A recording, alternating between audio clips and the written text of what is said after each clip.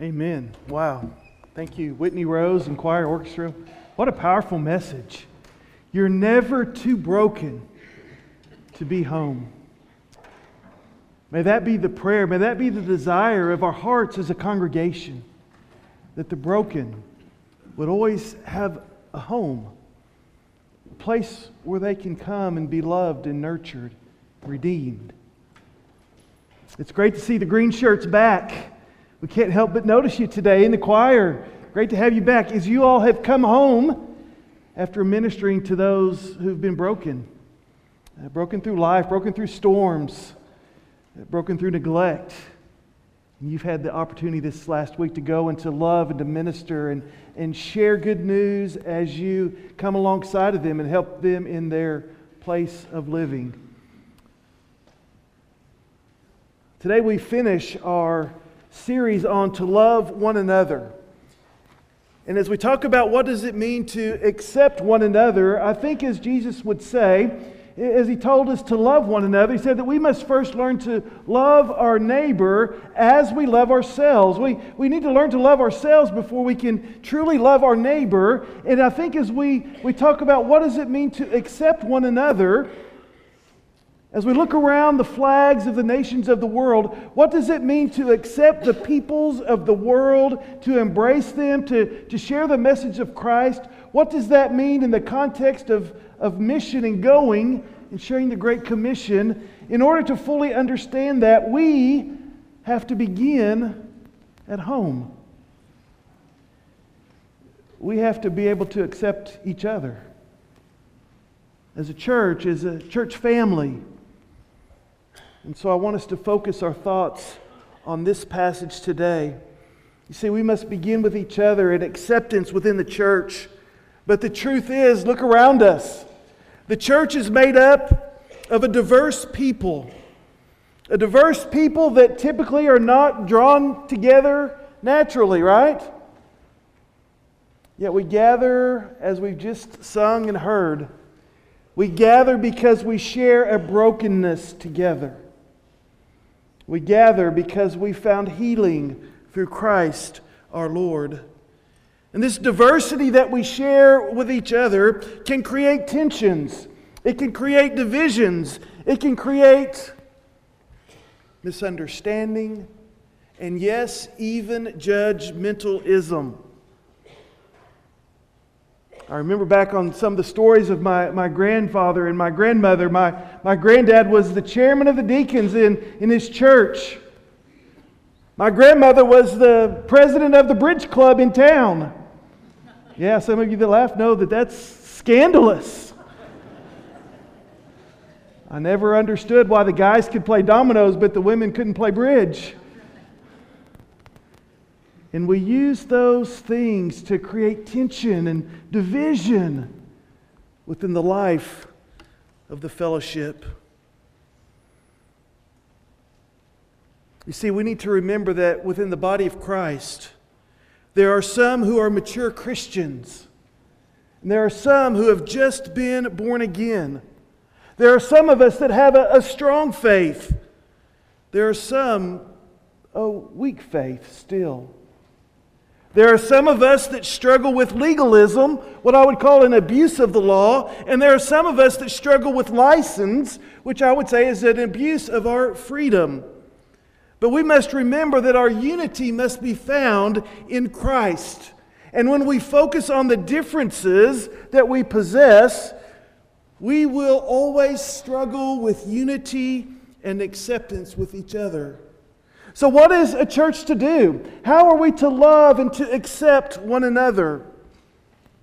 Are you familiar with Rupertus Meldenius? I'm sure he's one of your favorite reads in the evenings before you go to bed. He is a 17th century German Lutheran theologian. I'm sure what he wrote many of you would be familiar with. He wrote this around 1627 is when we first believe it appeared. In essentials, unity. In non-essentials, liberty. In all things, charity. Now first, what we need to understand when we talk about to accept one another is that this does not mean that we condone or approve one's sin or immorality. If you would, turn with me to Romans chapter 14.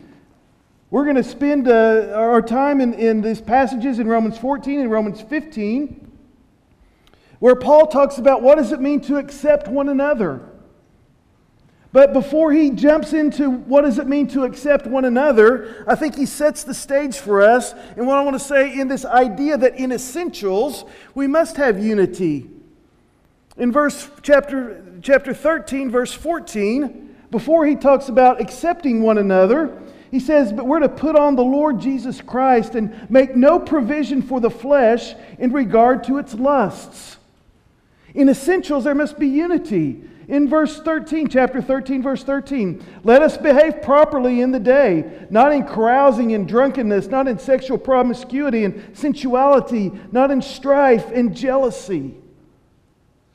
So we're to put on the Lord Jesus Christ and pursue righteousness with one another, even as we grow and mature and even understand what that means. So in essentials, we must put on the Lord Jesus Christ and make no provision for the sins of our world, of our flesh, and of its lusts. John Stott put it this way, an author and theologian. He said, in fundamentals, faith is primary, and we may not appeal to love as an excuse to deny essential faith. But in non-fundamentals, however, love must be primary, and we may not appeal to our zeal for the faith as an excuse for failure to love one another and to love our neighbor. So in essentials, we must strive for unity with one another, but in non-essentials, in that which is not essential to the faith, we must strive for liberty. Paul continues in chapter 14, verse 1, now, after we've made this provision to put on Christ, this commitment to put on Christ, now we must accept the one who is weak in faith, but not for the purpose of passing judgment on their opinions. You see, one person has faith that he may eat all things, but he who is weak eats vegetables only. Remember the discussion, the concern at the time was for that meat which would be sacrificed to idols. And there were some in the church that said, it's meat. Enjoy. You can get it at a good special deal. Enjoy the meat. We don't believe in those idols, so eat without worry. They had freedom to do that. But others were so concerned that the meat might be tainted. It might compromise their faith. And they were so afraid that any meat that they might eat would have been sacrificed to an idol that they refrained from eating any kind of meat at all. They committed their lives to be vegetarians. The one who eats is not to regard, in verse 3, is not to regard with contempt the one who does not eat, and the one who does not eat is not to judge the one who eats, for God has accepted him. Verse 5, one person regards one day above another. Another regards every day alike. Each person must be fully convinced in his own mind. The Greek word, which is not used here, but it's the concept that would have been very prominent, and I believe Paul is referring to it, but the Greek word adiaphora is translated simply as matters of indifference. Or as the Greek philosopher and Stoics, Epictetus, said, that which falls between virtues and vices. I believe here that Paul is speaking to the non-essentials of the faith or of the adiaphora in Romans chapter 14. Many times, however, it is the adiaphora that create the greatest tensions and conflicts and challenges within the church. Again, as we've already seen, this is the case of the church in Rome. This mixture of Greek and Roman believers with their various backgrounds and convictions and commitments, some being vegetarian, some eating meat, some celebrating a holy day, the Sabbath, or even the Lord's Day on a Sunday, and some saying that God has made every day, and that every day is a special and holy day. Verse 21, we see that age-old conversation and Disagreement in the church about drinking or non-drinking was an issue within the early church as well. I think what Paul is trying to tell us that in these matters that are non-essential to the faith, that these should not be the issues of fellowship and unity that we strive for. But rather, those who are strong must accept and build up those who are weak. Now let's be clear. Matters of indifference must not be handled indifferently. Later in chapter 14 and verse 13 specifically, Paul tells us that the strong, that no one is to be a stumbling block to the one who is weak, to the one who is immature and growing in their faith. I'm always amazed at how we Christians handle matters of indifference, especially when it comes to our brothers and sisters of the faith from the nations. We tend to be more concerned about our rights and our freedoms than we are on the impact of others as we would express those freedoms. And Paul is clear, we must not be a stumbling block. I've had the chance, many of you know, I've had the chance to go with Reaching Souls and some of their ministries, and I've had the privilege to go twice to Cuba. We've had a great time of ministering and teaching pastors. I've had those that say, hey, you're going to Cuba, bring us back some cigars.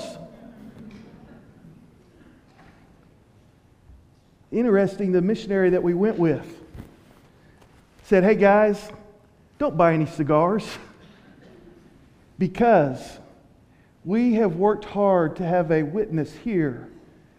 We know believers at the airport. We know believers in the markets that we take you to. And when you go and buy cigars, they see that. And you need to understand that that is a stumbling block to the church here. And when they see you do that, it damages the faith that you've come to strengthen. So what do?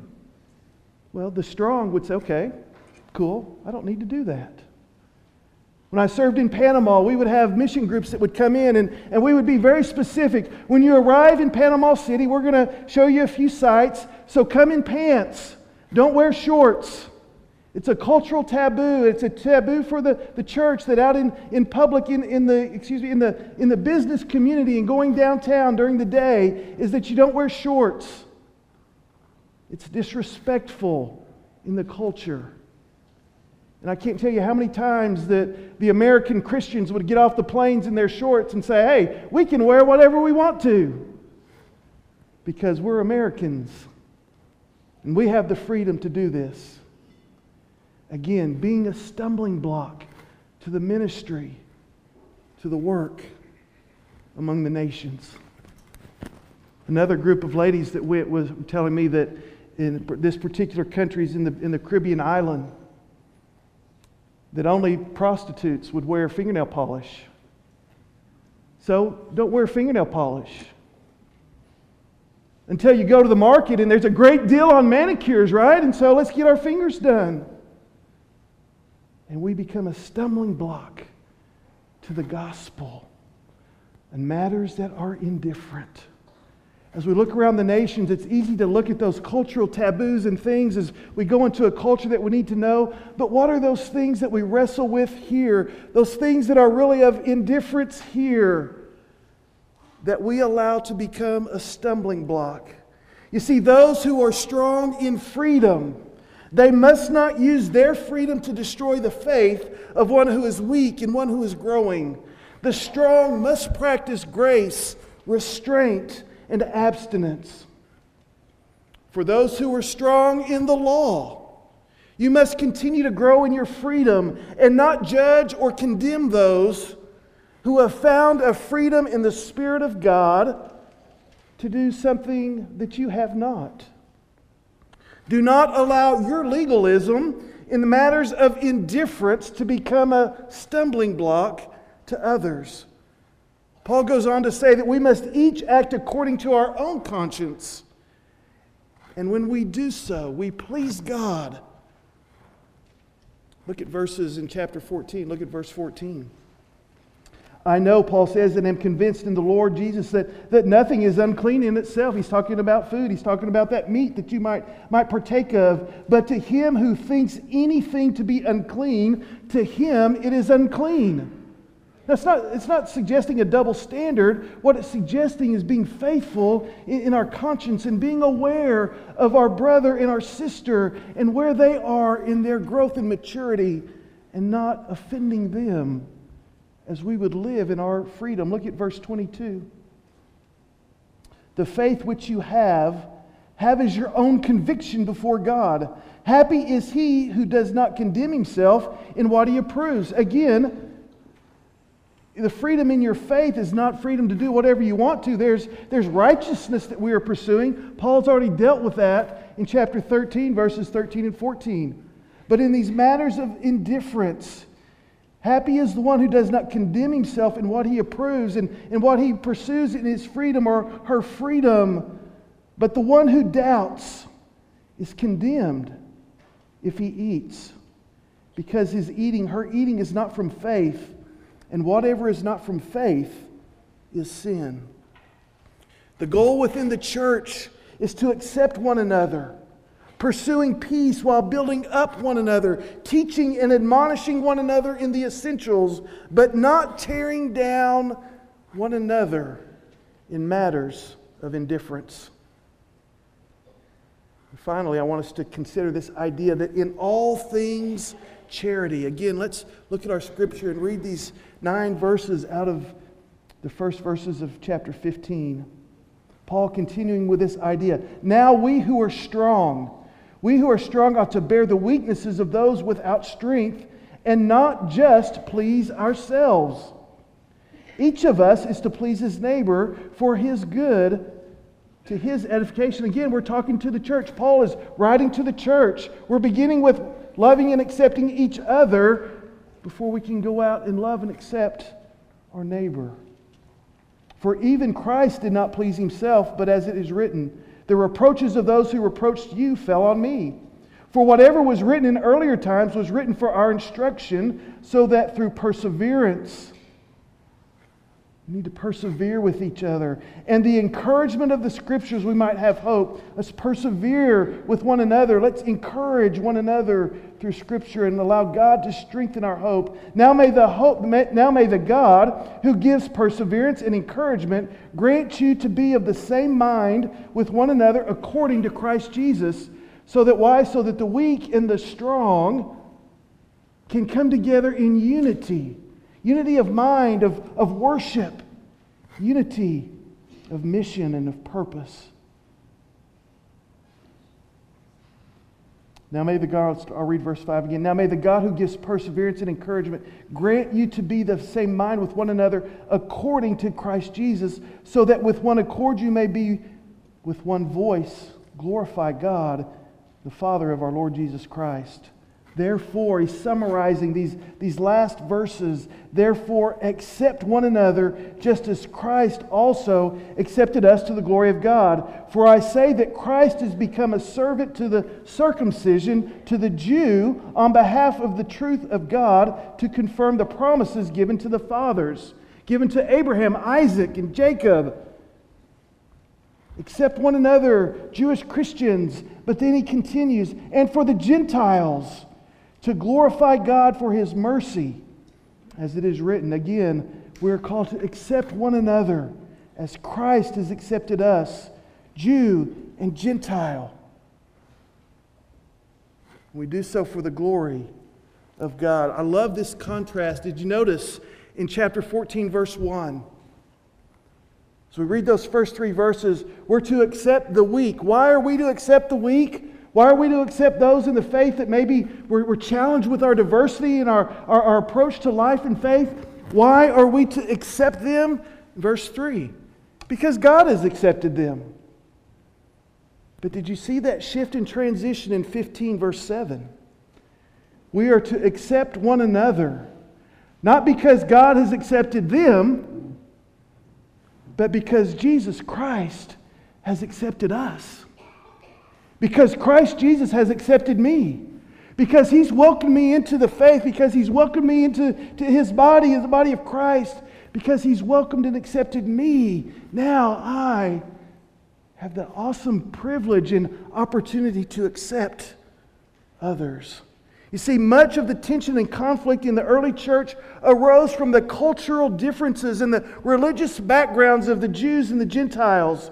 For centuries, the Jews had been instructed by God to separate themselves from the Gentiles and to wait for a Messiah that would bring them freedom and liberty from their Gentile oppressors.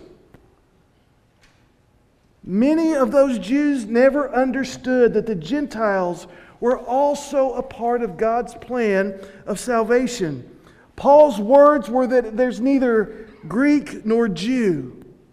And the folks still had not comprehended or understood those. The Jewish Christians were still struggling with the fact that Gentile Christians were not being circumcised.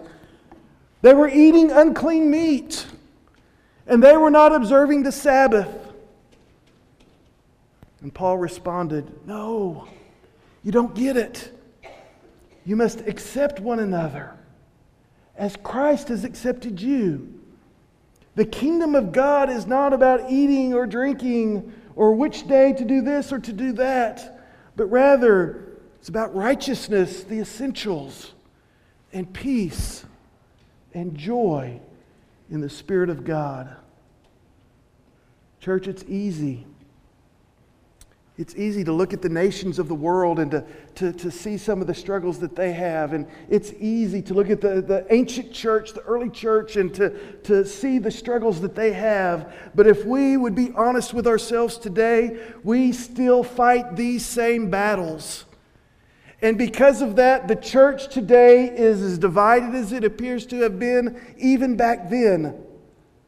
And Paul would come to us today and say that we must accept one another. Oh, that we would give up the battles of hymns or choruses, to drink or not to drink, denominational relationships, Democrat or Republican. Do the flags of the nation stir your heart? Do they cause you to reflect on the work of the church in these countries? Or do you well up with a jealousy and an ethnocentrism about the issues of immigration in our country, and those people need to stay out of my country?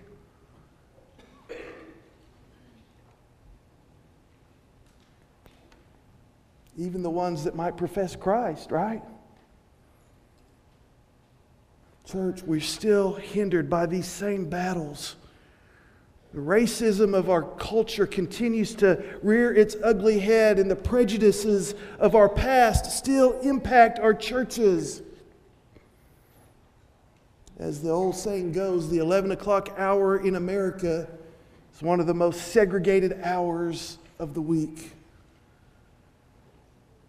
Church, we battle.